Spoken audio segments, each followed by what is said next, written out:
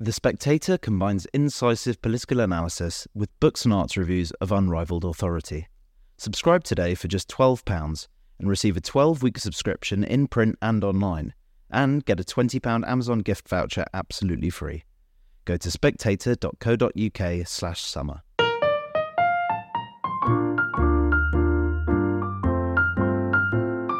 Hello and welcome to the Spectator's Book Club podcast. I'm Sam Leith, the literary editor of The Spectator, and this week I'm joined by, one of my predecessors, Ferdinand Mount, who's also been political editor of The Spectator, has been the editor of the TLS, headed Mrs. Thatcher's policy unit at Downing Street, and is now the author of a new book called Big Caesars and Little Caesars, How They Rise and How They Fall, from Julius Caesar to Boris Johnson. Ferdy, hi. What is a big Caesar and what's a little Caesar, and what's the difference between them?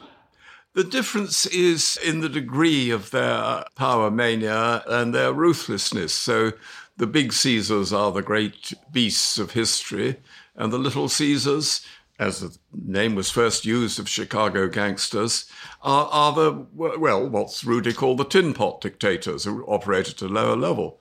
But the thesis of my book is that although the consequences of the big Caesars and the little Caesars are vastly different, they tend to operate on much the same techniques. And so this book is running through a few of the tricks of their trade. The original Caesar didn't invent the concept of Caesarism, did he? It's one of the discoveries in this book. When did we start to think about Caesarism? Well, quite early on, Julius Caesar, it was named after Julius's family name, and his successor, Augustus, took the title of Caesar, and so did their successors. But after 100 years or so, it was already established as a thing, and Marcus Aurelius, that wise old emperor, said, "I must not Caesarify." So, it was already an idea as early as that. And now, one of the central arguments of this book, one of the central sort of people on who you draw your sights is Boris Johnson. He seems to have kind of inspired it. And this is probably going to be the hardest sell for a number of our listeners, who many of whom will regard him in kind of quite a favourable light in certain respects. Is it really fair to equate him, as you seem to implicitly, with a great chapter on the beer hall putsch, with a list of rogues up to and including Adolf Hitler? Well, and the same is true of Donald Trump, of whom a great number of people think favourably, and a great number of people still think very favourably of Boris, and if they are disillusioned, they just regard him as a cheerful, optimistic sort of politician who had a few personal flaws and a tendency to fib, but wasn't as bad as all that. So, in a quiet way, I'm not equating, I'm just saying there are things in common. And what I do wish to bring out is that Boris's reign in power wasn't just a rather chaotic romp. It contained some pretty rough and unpleasant actions. If you will remember, he purged his 21 most senior Tory MPs, got rid of them. He got rid of 6 permanent secretaries, heads of civil service departments, including the secretary to the cabinet.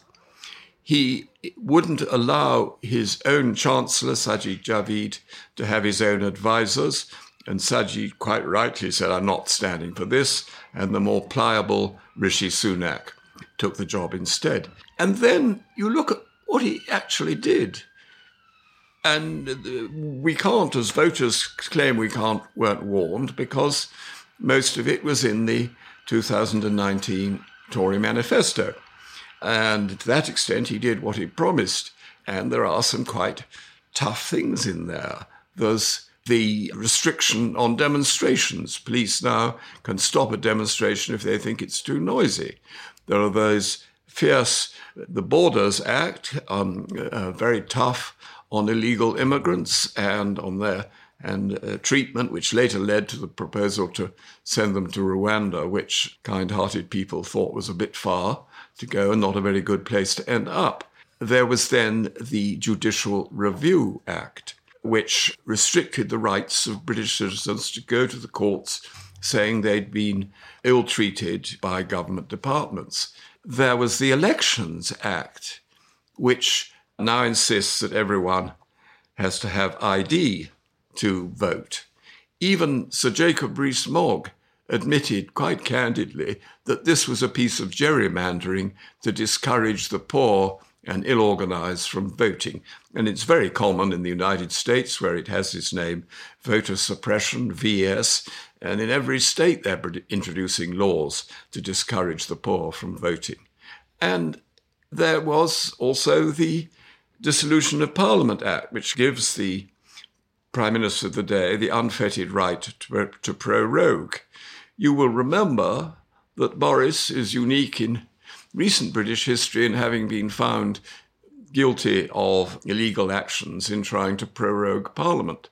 And this too, your very reasonable point is, why should we include nice old Boris in this list? This is precisely what all the great Caesars of our history have tried. You remember Oliver Cromwell smashing up Parliament, saying, "Get out, this is no Parliament, I've had enough of you.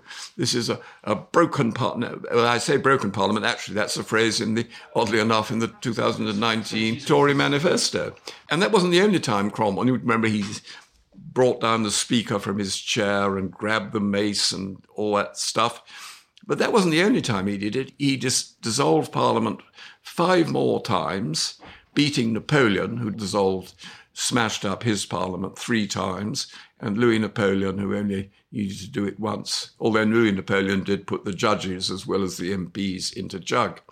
So, this is all in a fine old tradition of smashing things up, and also a fine old tradition of rough language. Cromwell referred to that famous document in our history as Magna Fata. He also referred to the Petition of Right as the Petition of Shite. Now, this seems to me in fine old tradition, which culminates in Boris at a meeting of the cabinet at Chequers, dismissing Theresa May's agreement with the European Union as like polishing a turd. So it's this rough language, this rough action, this disregard for the law. I don't think I would have heard a previous Prime Minister refer so contemptuously as Boris does to lefty lawyers. So I know it's a stretch, and I think a lot of readers may rebel against it. But I think if you look at the evidence, there is a tradition there. One of the interesting things to me in the tradition you draw out, because the book circles around, roams across history, finding these Caesars, these sort of people who are either dictators or have dictatorial instincts. Quite a number of them, history has been much kinder to them than you want to be. One doesn't think, for instance, instantly, or maybe I'm too uneducated, but I wouldn't think it's near de Gaulle in this category. But you say he's right there. And even Cromwell, who, we have a statue of him in Parliament, he has rather kind of favourable reputation. Not in Ireland necessarily, but he's seen as quite an important and substantial figure in our history rather than a kind of thug, isn't he? Well, that's an absolutely brilliant example. You go across Parliament Square towards the Houses of Parliament. What's the first thing you see? This statue of Oliver Cromwell, warts and all, standing proud in front of you with the British lion under his feet and so on. And this was the man who smashed up Parliament again and again. And in his lifetime and for hundreds of years afterwards, he was regarded as a brutal humbug who deserved his fate of being strung up after he died. And it took a terrific amount of work. And this is a point I think needs to be brought out. It needs a terrific amount of rewriting of history to make these figures into flawless heroes of our island race. And in the case of Cromwell, we know exactly who did it, because Thomas Carlyle, who wrote a famous book on heroes and hero worship, said that what every nation needs is heroes, great men. Only great men can make a great nation. You don't want all these ridiculous parliaments with the fiddle-faddle of voting and ballots and all that. What you want is great men. And the greatest man in our history was Cromwell, greater even than Napoleon. And he went on banging away at this, and his famous edition of the writings of Oliver Cromwell was on every nonconformist bookshelf throughout the 19th century. And by the end of the 19th century, Lord Rosebery, who liked dictators, he liked people who got the job done, proposed that Parliament should pay for a statue. And Parliament, it seemed to be going quite well, until the Irish MPs got wind of it, and they brewed up a storm and said they were never going to vote for that. And the Scottish MPs, after all, Cromwell massacred almost as many Scots at Dunbar as he did Irish at Drogheda, rebelled too. And so in the end, the Parliament wouldn't vote the money. And so Rosebery had to pay for it himself. It's sort of interesting.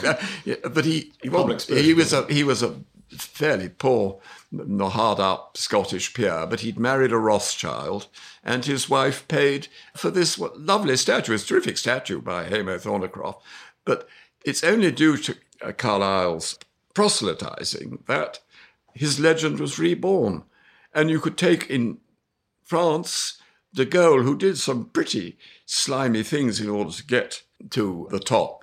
At the third or fourth, he tried to do 2 or 3 coups before the one that succeeded.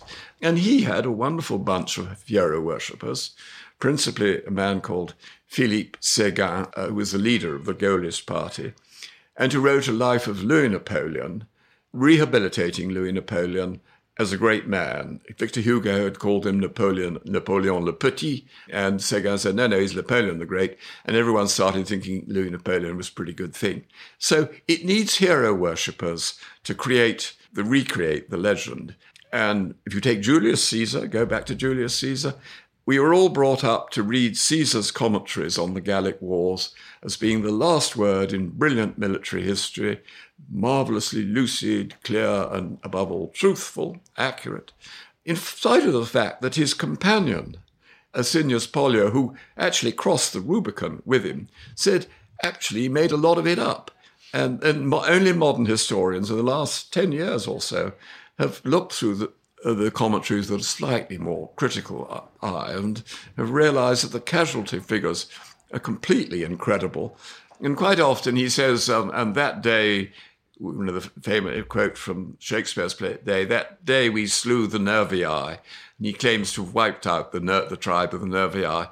And then some slightly more eagle-eyed critics noticed that the Nervii then resurfaced in numbers several chapters later, not as wiped out as all that. So anyway, Julius Caesar invented a lot.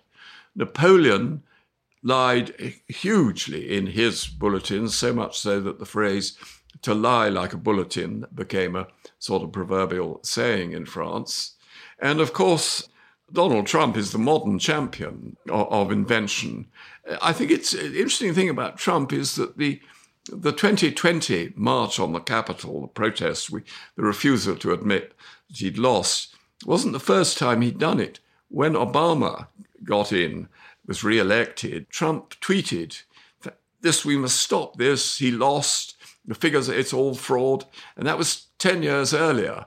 And then he suddenly realized this is not going to look too well. So he erased all the tweets and then repeated them again in relation to himself 8 years later. But actually, you also remind us in that passage on Trump that his great buddy Roger Stone led a very miniature version of this sort of Brooks Brothers insurrection, which seems to have helped clinch Bush Jr. over Gore. Yes, that which was a very knife-edge thing. And all these supporters of Trump's buddy, Roger Stone, dressed for some extraordinary reason in Brooks Brothers suits. I don't know why. I was supposed to identify each other or something. Stormed the counting house where they were counting the votes, managed to stop the vote getting counted, and as a result, Bush defeated Gore. So he had form, and that's what I think one often underestimates is that people who make a habit of inventing things and trying to rig elections keep on going, and sometimes they lose, but sometimes they win.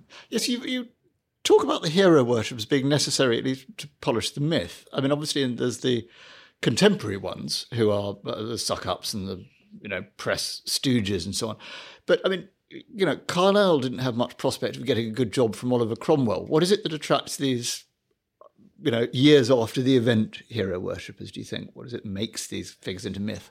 I think it's a kind of romance, really. It's a simplifying of life and politics. It makes you think, if we just had a great, and this is, Carlyle does say this, if we just had a great man, all our problems would be over. You wouldn't have to worry about a thing. And that is the sort of underlying delightful dream, really. So it's, as you say, the immediate sycophants are out for a job or hope to hold on to their job if they've already got one. But the people in years afterwards, and many voters and so on, do very much like this idea that you can simplify things. And that too is not a new discovery. Jacob Burckhardt, the 19th century historian, talked of the terrible simplifiers, phrase which was later used to apply to Stalin, Mussolini, the whole lot. But the odd thing is that Burckhardt himself was a sucker. He said you've got to have a great man every now and then to clear it all up and make it simple. And the hatred of elections and the hatred of the possibility that one government might undo the actions of the previous government is one that is a very strong instinct. And a lot of philosophers like Hobbes and Hegel and so on hated the idea that one government might undo the actions of its predecessor. But of course, as we know, in real life, very often the new government does something new, and then the old government, the government that's just been flung out, says, well, yes, perhaps that is the right way to go. And when they get back in, if they do get back in, they go along with it, just as the Tory party didn't undo all the welfare state legislation of the Attlee government, and Blair didn't undo all the Thatcher trade union reforms. So we move from sort of one platform of general understanding when we all think, yes, perhaps we ought to do it like that, to another. So you need the possibility of change, of debate, of argument. And that's what the Caesars don't like. Caesars don't like being answered back to. And answering back is a sort of lifeblood of politics, really. Is there a distinction you can see that kind of runs clearly through between those Caesars who come to power in a democracy and then seek either through a sort of autogolpe or simply through a series of reforms to consolidate their power to be more authoritarian, and the ones who don't, who come to power by force or who start out in a non-democratic situation? Yes, there is. I mean, it's a very interesting distinction that between the seizing power by force and then gradually consolidating absolute power when you're in power, but have come there quite legitimately. For example, Indira Gandhi was entirely legitimately elected, and then she introduced the emergency and locked a whole lot of people up and introduced censorship and all the rest of it, while she was a legitimate prime minister. And of course, Mussolini actually came to power legitimately, although he frightened the king with his march on Rome, which of course he didn't actually take part in himself, like Trump didn't take part in the march on the Capitol. You get your stooges to do that for you. But the king did invite Mussolini to form a government. And although he got only a handful of MPs, and then little by little over the next 2 or 3 years, he consolidated his power, changed the law, and eventually abolished elections. And Hitler tried the beer hall putsch, which I've got a sort of a sequence of chapters on coups that failed, just as sort of examples of how it doesn't always succeed. And the beer hall putsch was an ignominious failure. But Hitler, I think, had already decided that that wasn't the way to do it. The way to do it was to do well enough in the elections for the president to invite you to form a government, and then you swiftly close down everything that made the parliament a real parliament, and that's what he did in 1933. So it doesn't necessarily mean they're any nicer that they should come to power by legitimate means and then consolidate. It just means that they've learnt a trick or two. Indira Gandhi strikes me as one of the most surprising and interesting chapters in the book because she's a woman, and there aren't very many of those in here. I mean, how the other sort of sequel to it is that she then kind of goes back into normal electoral politics after having essentially been a dictator. Yes. Are there other examples isn't that extraordinary? Totally extraordinary. And everything she did surprised people. Well, she surprised them in the first place because they only chose her to be the leader because she was Nehru's daughter, and they thought she was just a sort of ignorant girl. And she quickly got rid of the old sweats and became a real strong prime minister. But everyone was completely taken by surprise when she brought in the emergency, even some of her closest collaborators. And then they were equally surprised when she suddenly said, after a year, 18 months, whatever it was, right, we've done that, we'll have elections now. And they had elections, and she was trounced, she was chucked out. So you'd have thought, again, that's the end of her. Not at all. The third surprise is that she gets elected a couple of years later and goes on until she is cruelly assassinated. So, I mean, the whole story is full of complete surprises. What are the sort of golden threads that you pull out that, I mean, in the first place, because you do have some prescriptions for how to resist, but the commonalities that you find from Julius Caesar to the very present day in these dictators? Well, I think one of them is the readiness to lie, to tell untruths. And that is why it is so important to check every statement, to resist every bending of the truth, in whatever the situation is. And the next is to defend the law, because sooner or later they are all driven in small ways or great to break the law, and often to steal large sums of money. I mean, there's the very dramatic episode in the rise of Julius Caesar when he comes into the Senate and says, give me the key to the treasury because I need to break it open to fight my war against Pompey. And there's a brave young official whose job it is to defend the treasury. And he speaks up and says, Caesar, I have no authority to do that. It's designed for other purposes, for wars against foreign enemies.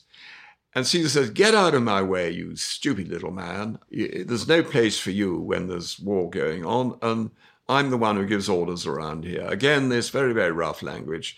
And in the end, he gets his way, breaks open the treasury, and takes out a huge amount of money.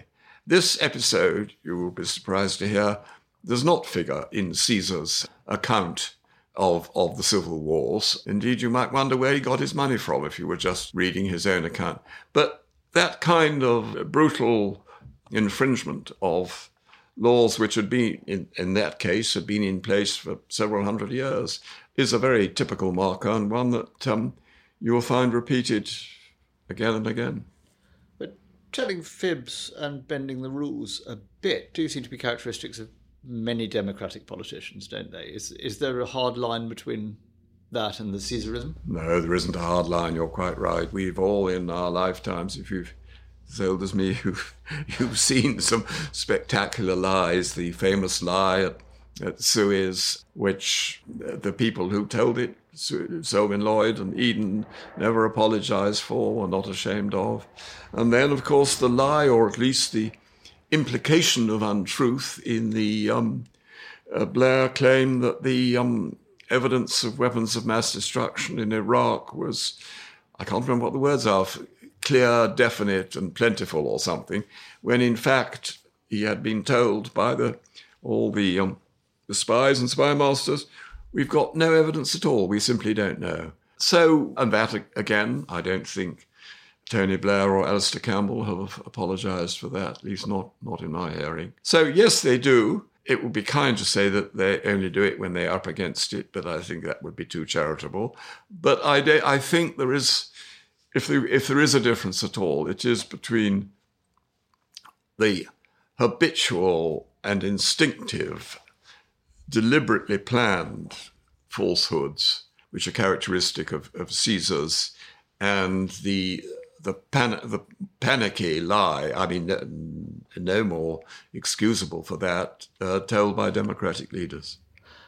Is it especially in democracies that this particular Caesaristic quality of appealing to the will of the people comes out? I mean, you talk a lot about how some of these would-be Caesars and Caesars have an absolutely kind of umbilical connection to a portion of the electorate that feels pissed off, and at the same time they have contempt for this. This is their kind of, raison d'etre, or their base of power is saying, I am channeling the will of the people. Yes, well, I mean, I don't think it's confined to leaders in democratic countries. It is, but the nature of the appeal is always the same. The appeal to the left behind or the dispossessed. I mean, a very good, which Julius Caesar was very popular with the people he dealt out the cash to. But at the same time, you have to sort of compare that with would-be Caesars who didn't make it, like Catiline, who appealed to just the same dispossessed people in his when he conspired to bring down the Roman state. Got 20 or 30,000 people in his army, a lot of rough fellows, down-and-out drunks and so on, but a great number of people. And they stuck to him throughout, and he just was defeated in battle. So, yes, you appeal to the dispossessed, but also you appeal in situations of great chaos. And that, I think, is another sort of background. When you look at where the country has had years of civil war, as Rome had, as Spain had in Franco's day, and Portugal had 20, 30 years of total chaos, one sort of government after another, and economy going sour, everything, and the general feeling that Portugal's great days are over, which is another great theme, is the nostalgia for a vanished past of greatness. And so they chose this completely obscure economics professor from the university, Salazar, and who just ruled very quietly with no flashy gestures, locked a lot of people up. It wasn't a nice regime, but the Portuguese were perfectly happy with it because it was better than what had gone before. And so it's not only an appeal to the dispossessed, it's very much an appeal for calm and certainty after years of conflict. And that's a pattern which is repeated. Now, in resisting them, I mean, you mentioned the seeing off of Catiline, and that seems quite a good kind of locus classicus for it. What was it that helped Rome to see off the Catiline conspiracy? I mean, I was interested, Cicero didn't just have one, but 4 anti-Catiline orations. Why did it take 4? What was the shape of that? He had 2 Catiline orations against Catiline in the Senate, and then 2 out in the forum to the public, all abusing Catiline over and over again. But he had already done 2/3 of the job by getting advance warning of the conspiracy, and so setting Catiline's men up with a brilliant sting operation in which he was able to show the Senate that Catiline's supporters were in league with Gaulish emissaries and so with foreign agents, as it were, in our terms. And he produced all this evidence in the Senate. So it was a brilliant piece of counter-espionage, just as the defeat of the gunpowder plot was a brilliant piece of advance warning. Lord Salisbury had a letter, nobody quite knows where it came from even this day, but the letter saying they're going to blow up the house. There's going to be a great stir in Parliament, and i.e. there's going to be an explosion. And so when Guy Fawkes and his men were piling up a huge amount of gunpowder, I mean, it really would have blown it sky high, Salisbury's men were ready for them. So that is... advance warning is one way. Another way, of course, is just simply resolution and doing your job, like those officials in Georgia and Arizona and so on, who simply refused to be browbeaten by Trump's men, Rudy Giuliani and the rest of them, into certifying that Trump had won. They just said, no, you didn't. You've lost by a lot, and here we've got the figures. And they just went, and as a result, most of them were chucked out in their states. I mean, they suffered for their honesty, as people who resist coups often do. Yes, a coup that you do bring up that seems to be slightly unlike the others is the Cato Street conspiracy, because if I'm reading your account of this right, this great assassination plot, in fact, rather than being a failed attempt to launch a Caesar on the world, may have been a means by which an existing Caesar tightened his grip.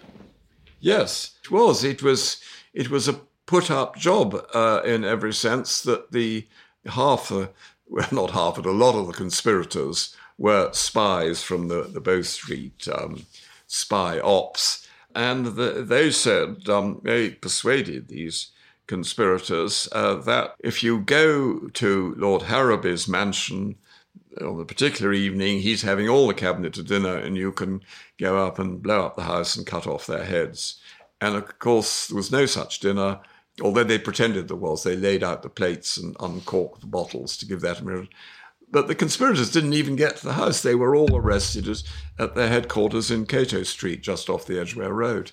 And that enabled not only to round them all up and execute them and suppress the widespread unrest that was running through the country, but justified the 6 acts which Lord Liverpool's government had just passed, which were all to do with things like forbidding protests and locking people up and so on. I mean, not entirely unlike the 5 acts that Boris Johnson brought in April 22. There did seem to be a deliberate contrast going on there with the 6 acts and the 5 acts. Yes, well, yes. I mean, these actually, in neither case were the acts particularly effective, but they were political weapons to show we are the tough ones. We're going to put down these revolutionaries and restore peace and quiet to your streets. And the other side, Labour in modern terms, Whigs in the 19th century, they're a bunch of softies who will let your mothers be murdered in their beds and you've got to trust to us. So these are largely exercises in political propaganda rather than serious bits of legislation. You say, I mean, I think you quote the very line that, the good men do is buried with them. The good men, evil men do lives on, the good is often, Christ, I've forgotten the quote. Often terrored, what is it? The good men do is often terrored with their bones. Sorry. Yes. You say that when we've seen off these dictatorships, as we often seem to, that isn't actually the end of them. Can you explain what you mean by that? Yes, I mean, the damage does live on very often, and it's sometimes in very obvious ways that there are broken alliances, or people's lost a lot of money, or there are a lot of people whose lives have been broken by torture or imprisonment and so on. Those are the sort of direct and obvious consequences. But there is often a longer consequences, which is that the general feeling gets around that what has happened before can happen again. And that if you take India, although Indira Gandhi's emergency was short-lived, it set the example to the nationalist parties in India, who hadn't been having much of a look-in up till that minute, to realise that the Indian public might be ready for quite tough measures, that the North authoritarian government might actually prosper, because the emergency was pretty popular generally. There was very little protest. It was popular around the country, not so much in Delhi. There were very few protests. Compared with the protests against British rule earlier, it was minimal. And so the nationalists said, we can learn from this. And so I think a lot of Indians would say that the great success of Narendra Modi in staying in power so long with a strongly authoritarian government is that he has learnt from Mrs. Gandhi, and although they would have been political opponents, he's careful never to rubbish her, because he sees, as he thinks, that that's the way to keep a stronghold on power in the subcontinent, and so far he hasn't been proved wrong. It is difficult, as you concede, when we're talking about the romance of the great man, the Carlylean joy of this sort of vigorous, exciting figure of history. In a democracy, it's quite hard, isn't it, to make tedious notions like parliamentary privilege and due process, they're hard to wave around on a flag. They're hard to be exciting. Is it sort of embedded in our system that we are going to find attractive chances more appealing with quick fixes? I think it's always a risk. But, the strangest things can be made romantic. You'll recall that when Charles I came with armed men like Cromwell to try and arrest the 5 members on the floor of the House of Commons, and he was beautifully seen off by Mr. Speaker Lenthal, who said, "I'm afraid I can't talk to you because I have neither eyes to see or nor ears to hear, except as I'm directed by members of this House. So although I bow to you as my king, I can't tell you where these 5 members are." And they had, in fact, fled down the river to the city where they were given sanctuary. Anyway, Charles I discovered this and set off down to the city. The 5 members had gone by water, and he went by land down the Strand. And as he went, he was besieged by protesters shouting, "Privileges of Parliament, privileges of Parliament," which, as you can see when I just said it just now, is incredibly difficult mouthful. It really doesn't trip off the tongue. And yet it had appealed. The idea that Parliament was privileged to do its own thing, to have its own discussions without interference, had caught the imagination of the British public then. And so I find it rather piquant that when Boris Johnson finally leaves the House of Commons, it is as a result of a judgment of the Commons Privileges Committee, which you might think is a bunch of old stuffed shirts observing antiquated rituals, but actually it's preserving something very precious. Well, to return finally to Boris Johnson, you're quite unequivocal about him here. You say he was thrown out because, let us use his own demotic here, he was a shocker, a rotter, a stinker. And 2 pages later, I think you say that he is... the whole interminable farce has been largely, if not wholly, of Boris Johnson's own making. It is the ripest example of bad governance in Britain since the war. Do you find yourself with anything nice to say about him? Yes, I think he is coming to power with the most brilliant achievement. He had practically no allies at all, except in the right-wing press. He had no friends in Parliament because he'd never taken any interest, although he's been a member of it. Overall, for about 20 years, he'd never taken any interest and joined in any parliamentary activities, committees, and so on. He did it all himself, and it was an amazing achievement. And that can't be denied. And if you still believe, as nearly half the country, slightly less now, believes that it was a good idea to leave the European Union, he brought that about. But I think anyone who isn't obsessed about this whole subject, as I probably am, I think would fair-mindedly conclude that we didn't get out in the best way, and that the consequences for our trade, for our care homes, for agriculture, for every part for science and the arts, for every part of our society, the consequences of the way we left the EU are with us still, and we'll be picking up the pieces for a long time. And I don't think I'm being an obsessive Johnson hater when I say I think that was his doing. It could have been done much more thoughtfully and carefully, with proper attention to the consequences in all these various different sectors, and we could have made a much better job of it. And his short attention span, his love of the quick slogan, and his refusal to listen to thoughtful advice, which, as I've said, the way he got rid of all these people, I think does have very serious consequences. So I think you're perfectly at liberty to love him still or to love Donald Trump still, but I think you have soberly to recognize that the damage they did will be with us a long time. Ferdinand Mount, thank you very much. Hail Caesar.